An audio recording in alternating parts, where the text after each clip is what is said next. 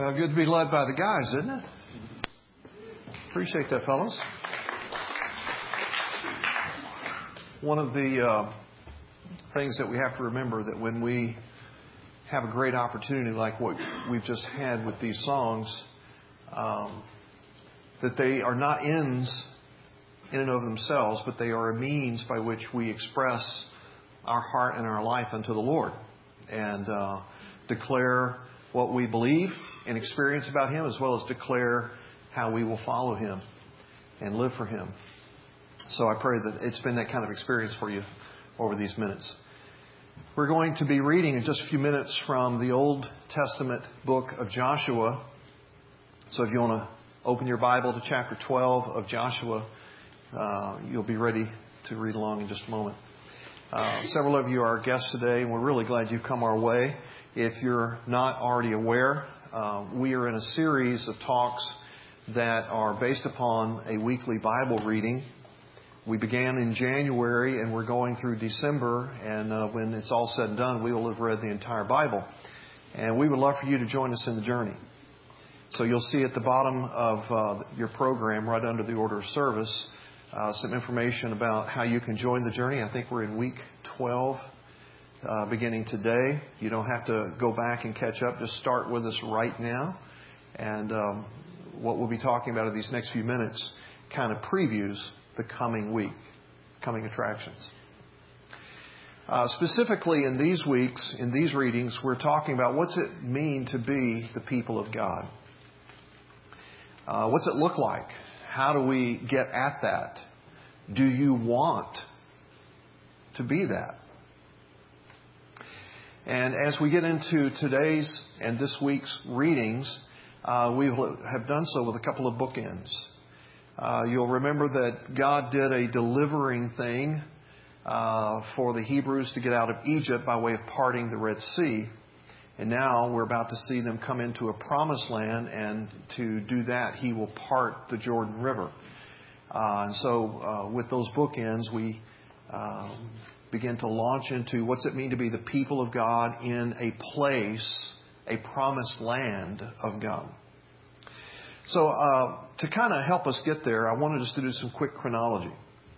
And I'm doing this at some risk because I know some of you, the minute we say anything historical, the eyes glaze over and, it's like I've lost you for the morning. But this is only going to be a couple of minutes. So if you'll do me the favor to stay with us, I think it'll be helpful to you. But where all this begins, of course, is creation. And God speaks it all into being out of nothing. And not long thereafter, creation is all good, it's all perfect, it's all holy, it's all pleasing unto the Lord. And then there's this coup in the garden. There's this rebellion and the fall. And we are experiencing the outcomes of the fall to this day, all these thousands of years later. The problem of sin became more and more and more and more rampant until God began to enact a plan that the Bible says He had before the foundation of the world. And it was a plan of redemption. It was a plan of exercising His mercy and His grace to reclaim people who were fallen. And basically that's everybody. The entire world, sinful, busted, depraved, standing against the person and the will and the ways of God. And out of all of humanity, He chooses a guy by the name of Abraham with whom He's going to make a covenant, a relationship, and a redemptive plan. Now, there's no reason for Him to choose Abraham other than He sovereignly chooses Abraham. Abraham's not a good guy. He's not better than everybody else on the planet. He's not holiness and righteousness incarnate. He is just a man that God says, I'm going to choose that guy. And out of Abraham, of course, Isaac, Jacob, 12 tribes, and this multiplication of a people of God begins to take place, so that as they are getting ready to leave Egypt, they are some number of around 2 million plus. They find themselves in Egypt and in captivity and as slaves for 400 years. They cry out unto the Lord. They pray. God delivers them. And thus we have the great defining experience in Israeli history, the Exodus, parts the sea. They go out into the wilderness, and He takes them up to the promised land. to take them into the promised land, but they won't believe Him. They won't trust Him. And so they are committed to the wilderness wandering until that generation dies off and another generation is going to be allowed to enter the promised land. That takes us to the conquest and the time of Joshua, where they will go in and they will conquer this land called Canaan. It will be a place where God's people can live for Him. After some developmental things that will happen that we will read about in the coming weeks, there is this united kingdom that happens. It had just been 12 tribes that kind of loosely related to one another.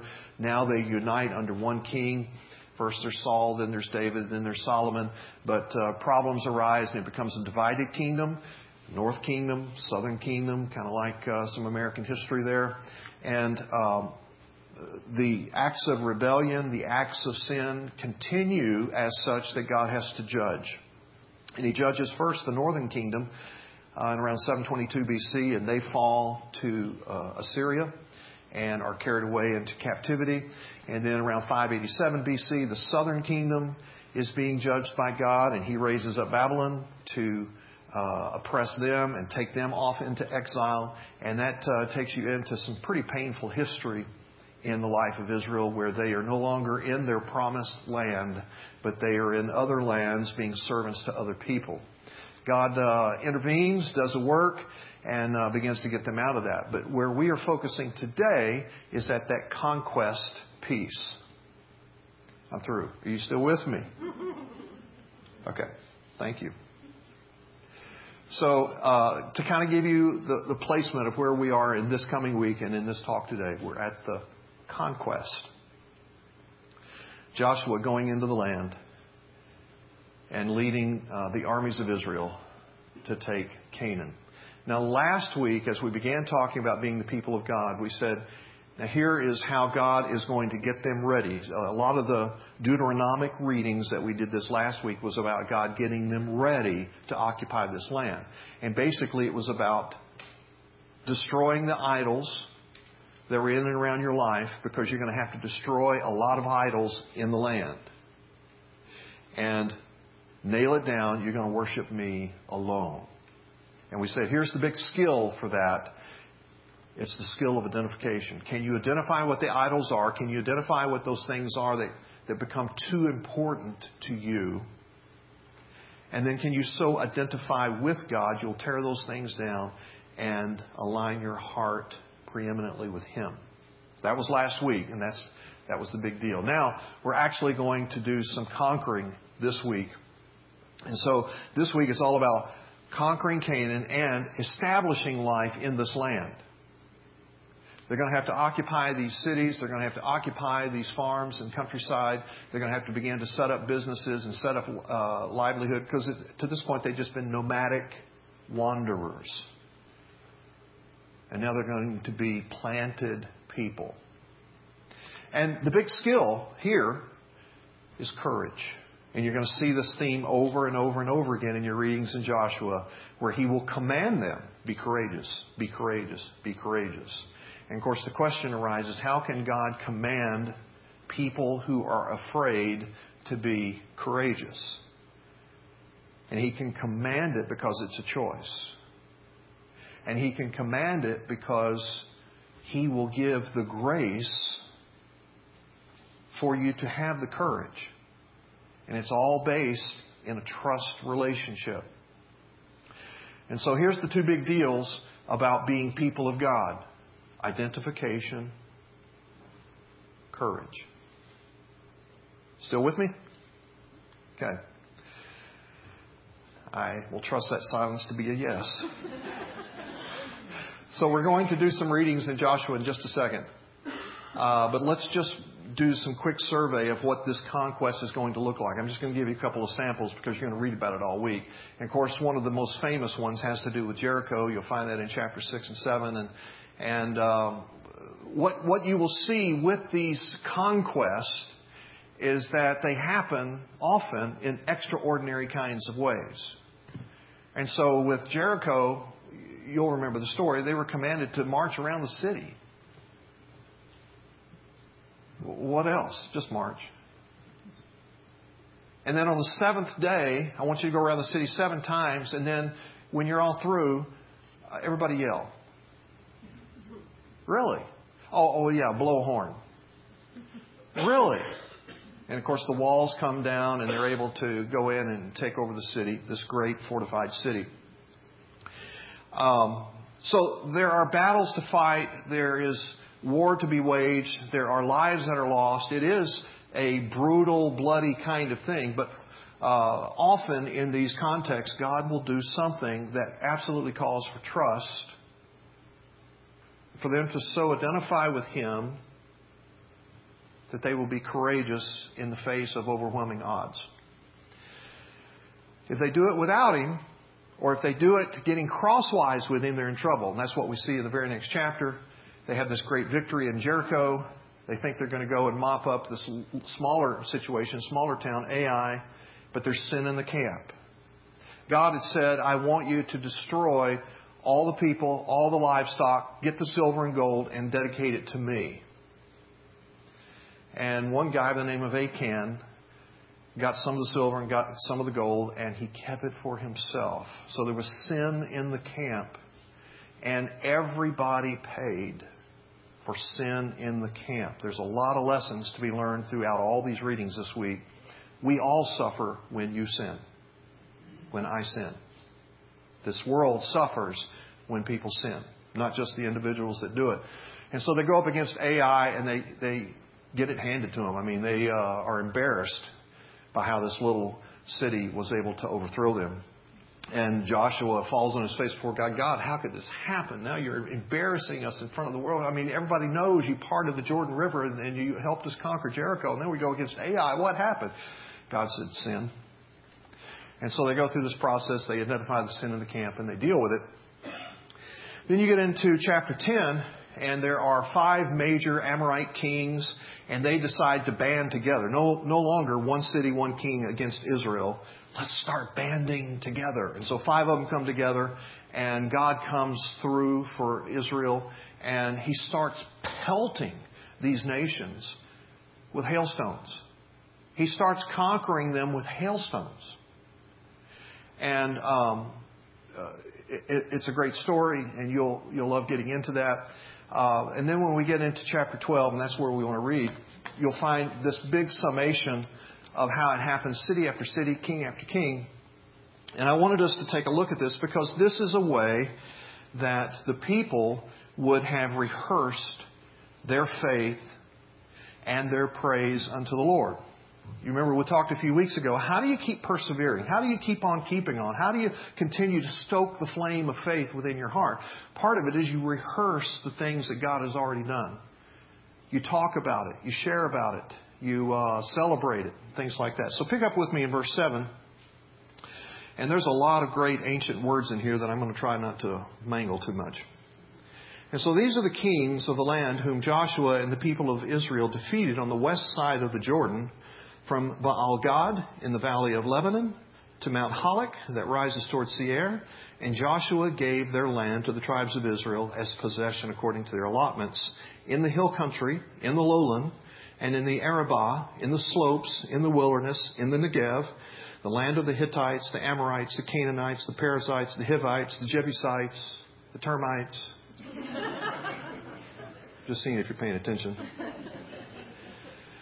The king of Jericho won. The king of Ai, which is beside Bethel, won. The king of Jerusalem won. The king of Hebron won. The king of Jarmuth won. The king of Lachish won. The king of Eglon won. The king of Gezer won. The king of Debir won. The king of Gedar won.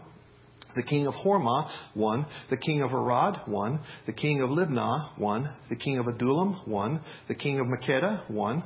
The king of Bethel won. The king of Tappuah won. The king of Hepher won. The king of Aphek won. The king of Lasharon won. The king of Madon won. The king of Hazor won. The king of Shimron Meron won. The king of Akshaph won. The king of Tanakh won. The king of Megiddo won. The king of Kadesh won. The king of Jokneam in Carmel won. The king of Dor in Naphath Dor won. The king of Goim in Galilee won. The king of Tirzah won. In all, 31 kings.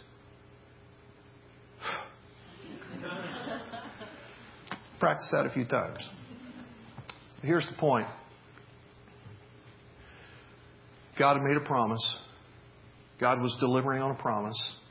They were entering a land to not only conquer it, but to occupy it, to be God's people in that land. And that begins to raise a lot of questions. Joshua will sum up all of this, and there's a lot more lands to conquer, a lot more kings that are going to be overcome, and a lot more territory that's occupied and settled.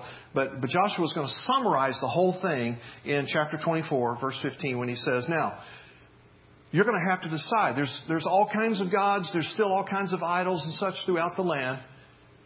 You got to choose you this day who you're going to serve. As for me and my house, we will serve the Lord. And the people all echo, and we will serve the Lord. And they do, sort of, kind of, occasionally. And that gets us into the next section of Judges. But I want us to park here for just a minute, because this raises all kinds of questions for us. Like, you're going to be reading this, and it's bloody. And you go into a city, and every man, woman, and child are killed. Livestock's killed. You're like, who is this God? What kind of God has Israel kill innocent people and destroy all of this livestock and wealth and things like that? And what I want to say to you in the attempt to try to speak to that, and ultimately your relationship with God and God moving and speaking in your life has to answer it. But for me to try to speak to it, I'll say this. This is a unique time in history. When we think about how can innocent people be killed, well, the answer to that, there were no innocent people. From the time of Adam and Eve, everybody, depraved, sinful, busted, should be judged, should be condemned. Everybody. And what you find is that God, who is full of mercy and grace, makes a way for pardon and salvation. Nobody deserves it. But because He's full of mercy and grace, He begins to launch a plan for some to be saved or delivered from condemnation. And He picks a guy named Abraham for no reason other than His own sovereignty. Abraham was a busted sinner who deserved to be judged and condemned. But God chose him to begin to be the means by which He would bring salvation to this world. And out of that ancestry, out of the tribes that would be birthed from Abraham, that becomes the nation Israel, God seeks to make His name known to the world, so that whoever would turn to Him in repentance could have life. The last thing I'll say to you is that God, and the Bible attests to this over and over again, He owns everything. He owns this entire globe. He owns every piece of real estate on this planet. And so you go, well, why did God pick on Canaan? God could have picked any place on the planet that He wanted to. If He wanted to pick Egypt, He could have picked Egypt, or anywhere across Africa. If He wanted to pick Asia, Mesopotamia, He could have picked any of it. But for reasons that He knows, in keeping with His sovereignty, He chose this small piece of real estate that we were calling Canaan, and soon will be called Israel. And if you look at a map, you see, in that day in history, it's about the most strategically located piece of real estate in the world. Because the known world basically is between two continents, and that small area, Canaan, Israel, Palestine, whatever you want to call it, was like a land bridge between these two massive areas of peoples. And the major trade routes all went through this piece of land. And so what you're looking at is that God basically said, I'm going to put my people who will lift my name and explain my saving grace to others right in the middle of the world's traffic, so that everybody has to come through here and everybody can hear something about the mercy and grace that I have to offer. Now, the wickedness and the sinfulness in that day, not unlike today, was so pervasive that God was intent on Israel being able to occupy this land as free of encumbrances as possible, as free of idolatry, as free from sinful influences as possible. And that's why He was purging the land. And I say it's a unique time in history. You don't find any other time in history where God commands His people to go and to conquer other nations and to take their land. You go, well, Israel's been at war for a long time. It's always a defensive response. All through the centuries since, people have continued to try to come back and take that land from Israel. And so, yeah, they've been in a ton of wars, but it's always been in a defensive posture, not a conquest posture. So, what's all that mean to you and me? Let me finish the timeline real quickly, and then in just a few minutes I'm going to say, here's what it means for us to be people of God today. What do we learn from these ancients? What are the implications and applications for today? So, as you know, there was this exile. That's where we left it off. And God had judged the northern kingdom, the southern kingdom. These people had been taken off to other lands. In the post-exilic time, they were allowed to come back to the land.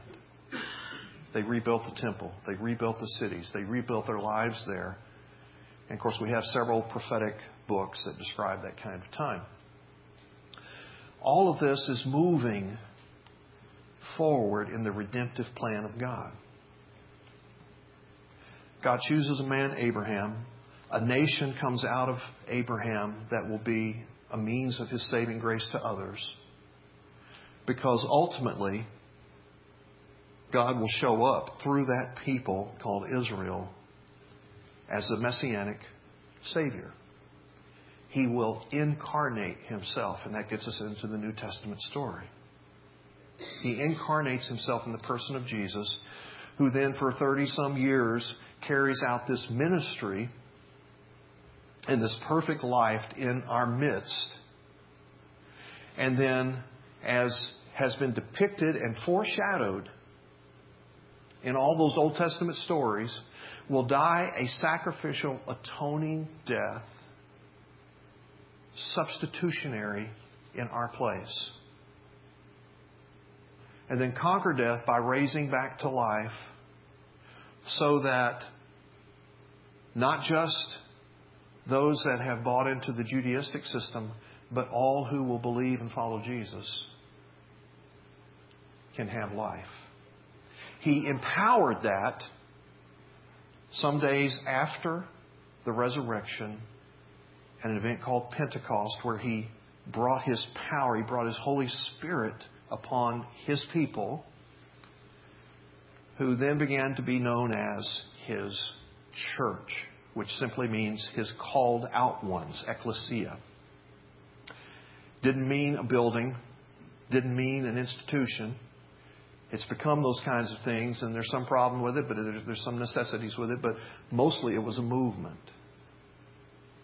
of God doing something with His people redemptively for the world. So we are still in that church age from the time of Pentecost to now. And until Jesus returns, we will be in this church age of declaring the mercy and the grace of God as it supremely exhibited through Jesus. Believe that. Repent of living without Jesus. Give Him your whole heart, and you too can have life. That's where it's all at. So what's it look like today to be people of God? Because we're not going to go into any land and conquer it. We're not trying to make America or any other nation on the planet His nation. Rather, we're looking to share His good news to see whosoever will repent and respond come to saving faith. And it looks something like this. We have to have a certain mentality. The Hebrews coming into the Promised Land had to have a certain mentality. Here's our mentality. It's articulated for us in the book of Titus that I'll reference in just a moment. He says, you come as sojourners. Here's what it means to be people of God today. You're a sojourner.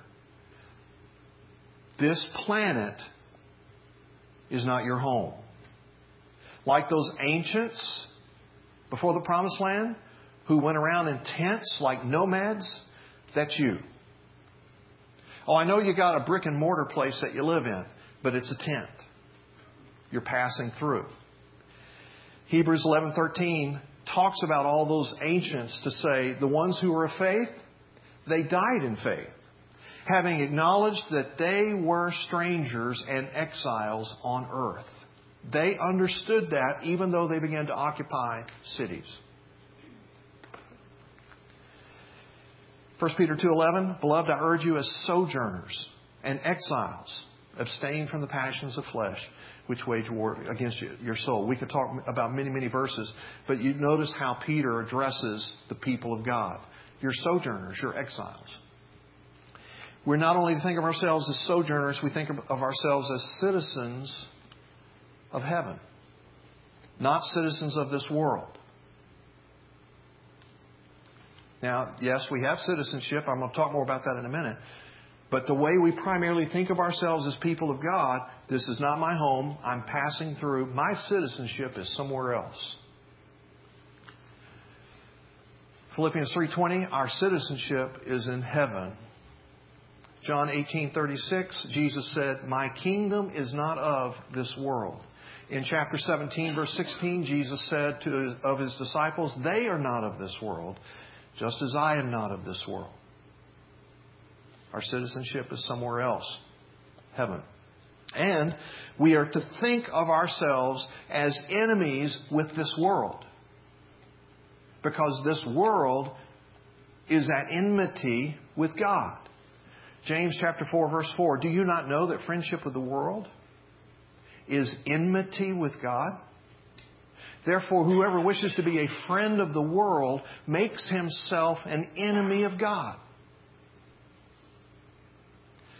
Now, that doesn't mean we have to be hostile to the world. That doesn't mean we have to be unkind, ungracious, brutal, or whatever. I'm going to talk more about that in a minute. We can be friendly with the world, but we don't be friends with the world. And then he said, here's how else you think. Understand, you are hated by the world. In John 15:18, Jesus said, if the world hates you, you know that it has hated me before it hated you. If you were of the world would love you as its own. But because you are not of the world, but I chose you out of the world, therefore the world hates you. If they persecuted me, they will also persecute you.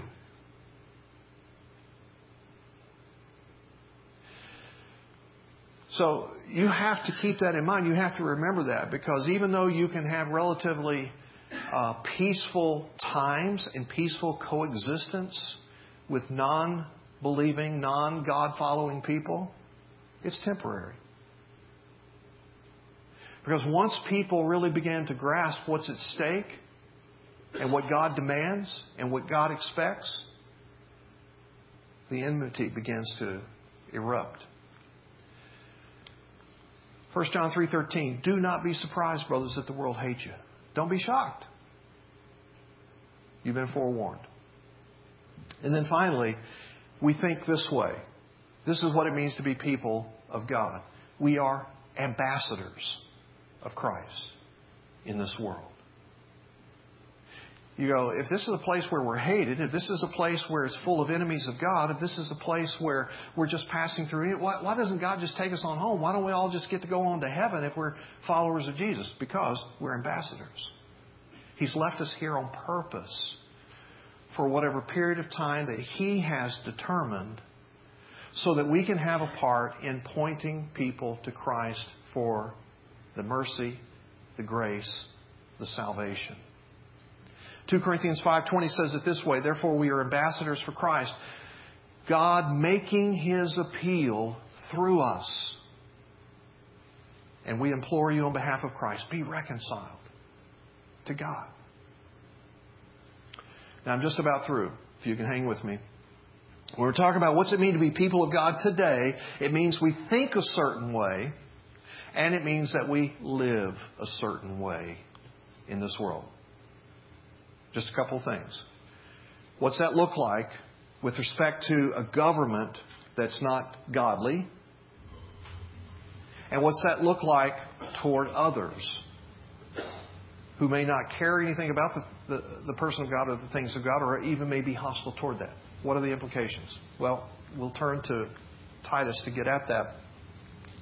In Titus chapter 3, and let me see if I can get on the right page. It's going to do it anyway. Okay. He says, remind them to be submissive to rulers and authorities, to be obedient. Remind the people of God to be submissive to rulers and authorities, to be very obedient. Now, he expounds in a lot of other texts, Paul does, about that, namely Romans 13, where you pay your taxes, you're a good citizen, you obey the laws, you mind the rules, you do your part to make this a better place in which to live, so that there's a mutual blessing for other people to be able to live in this context and so on. That's how you relate to this government. Anytime the call for obedience to the government is in direct contradiction to obedience to God, you're off the hook. You no longer obey the government at that point. And increasingly, churches are not being allowed to say what I just said. So if I get arrested, I hope you'll come visit me. I like chocolate chip cookies.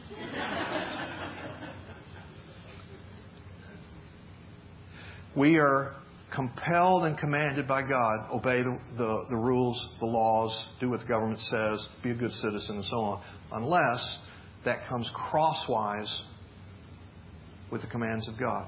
And friends, there's issues today that is right at the heart of this matter. And the talking heads that frame the issues have it framed like it's something else. But it really is the matter of conscience to follow God. You want to talk more about it? I'll talk to you more about it. But that's how we are people of God toward government. How are we people of God toward others? Then he goes on to finish that thought in Titus 3, 1 and 2, that we are to be ready for every good work, to speak evil of no one, to avoid quarreling, to be gentle, and to show perfect courtesy toward all people. In other words, because you're in a world who is at enmity with God and hates true believers and wars with the causes and the purposes and the will and the ways of God, that doesn't mean you get to be a jerk. You're to be kind. You're to be gracious. You're to be courteous. You're to be loving. You are to work for the good for others. You are to serve. Pour out your life in the name of Jesus. Why? With the hope that they'll be able to see mercy and grace, repent from their waywardness, and turn to Christ. That's what it's all about.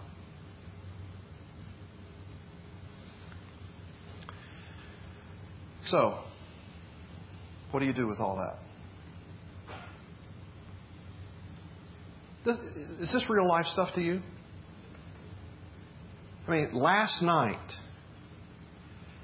Sherry and I have gone to a wedding of a family friend, and we love the guy that got married, and we stayed for a while for the reception, and there were some family members that we didn't really know who are kind of on the blacklist of the rest of the family. For good reasons. I found out all the story. But those 4 people are at one table, and Sherry and I were assigned to go to that table. Now, there's 19 tables in that place, and all of them have like 10 people per table. There's 6 at our table, and the other 4 are EGR, extra grace required people. So, you know how this goes. You sit down, you don't know each other, you're introducing yourselves, and, so what do you do, and what do you do? And I'm like, a minister. Holy smoke, are you really? Gosh, there goes my night. I'm going to have to be good all night. I mean, the guy says it. And he's not really joking. And then he wants to tell me how many more people in the church are alcoholic than people that are not in the church. You know, that constrained kind of living that you do. And that was just the beginning. I was like, Sherry, you want me to get you a drink? I can go over. And she's like, you stay here.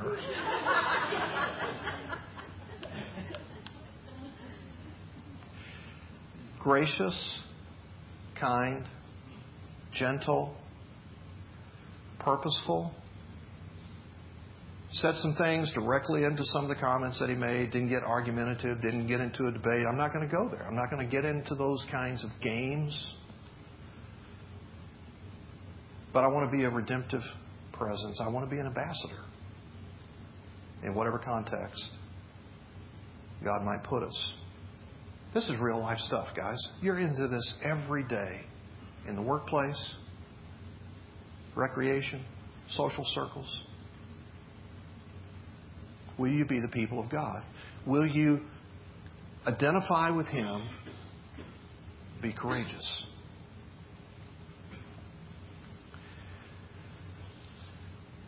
Now, if you haven't crossed that line of faith, you've been kind of tracking with some of this stuff. Maybe a few puzzle pieces are coming together. Listen, friends, there's evidence. We talk about the evidence in here every week. For those of you that are guests, we give you a book that's just filled with evidential conversation. Will you weigh the evidence and make a decision? If you make it against Christ, okay. It's an informed decision. But please don't buy into just the default thinking of people that and media and so on that just they don't really get it. And they talk about it all in sound bites. Weigh the evidence. Make a decision. And if you choose to believe, then that means you're choosing to obey God, be His people, and be courageous in this world. This is not optional stuff. When the ancients went into the promised land, it wasn't that some of them had to go and fight and some of them got to go and, God help them. They were all in. And so it is for followers of Jesus. We're all in. There's no space on the bench for anybody to watch the game. You're in the game. You're a key player. Will you obey and be courageous? Will you be an ambassador who knows the good news, shares the good news, and invites others to embrace the good news? Let's pray. Father, I pray for these friends. You have seen fit to bless us with your presence in these minutes. And we want to be responsible in the way that we handle your presence, in the way that we deal with your presence. And so, God, help us by your grace to say yes to everything you ask, to live in your power and according to your purpose. In Jesus' name, amen.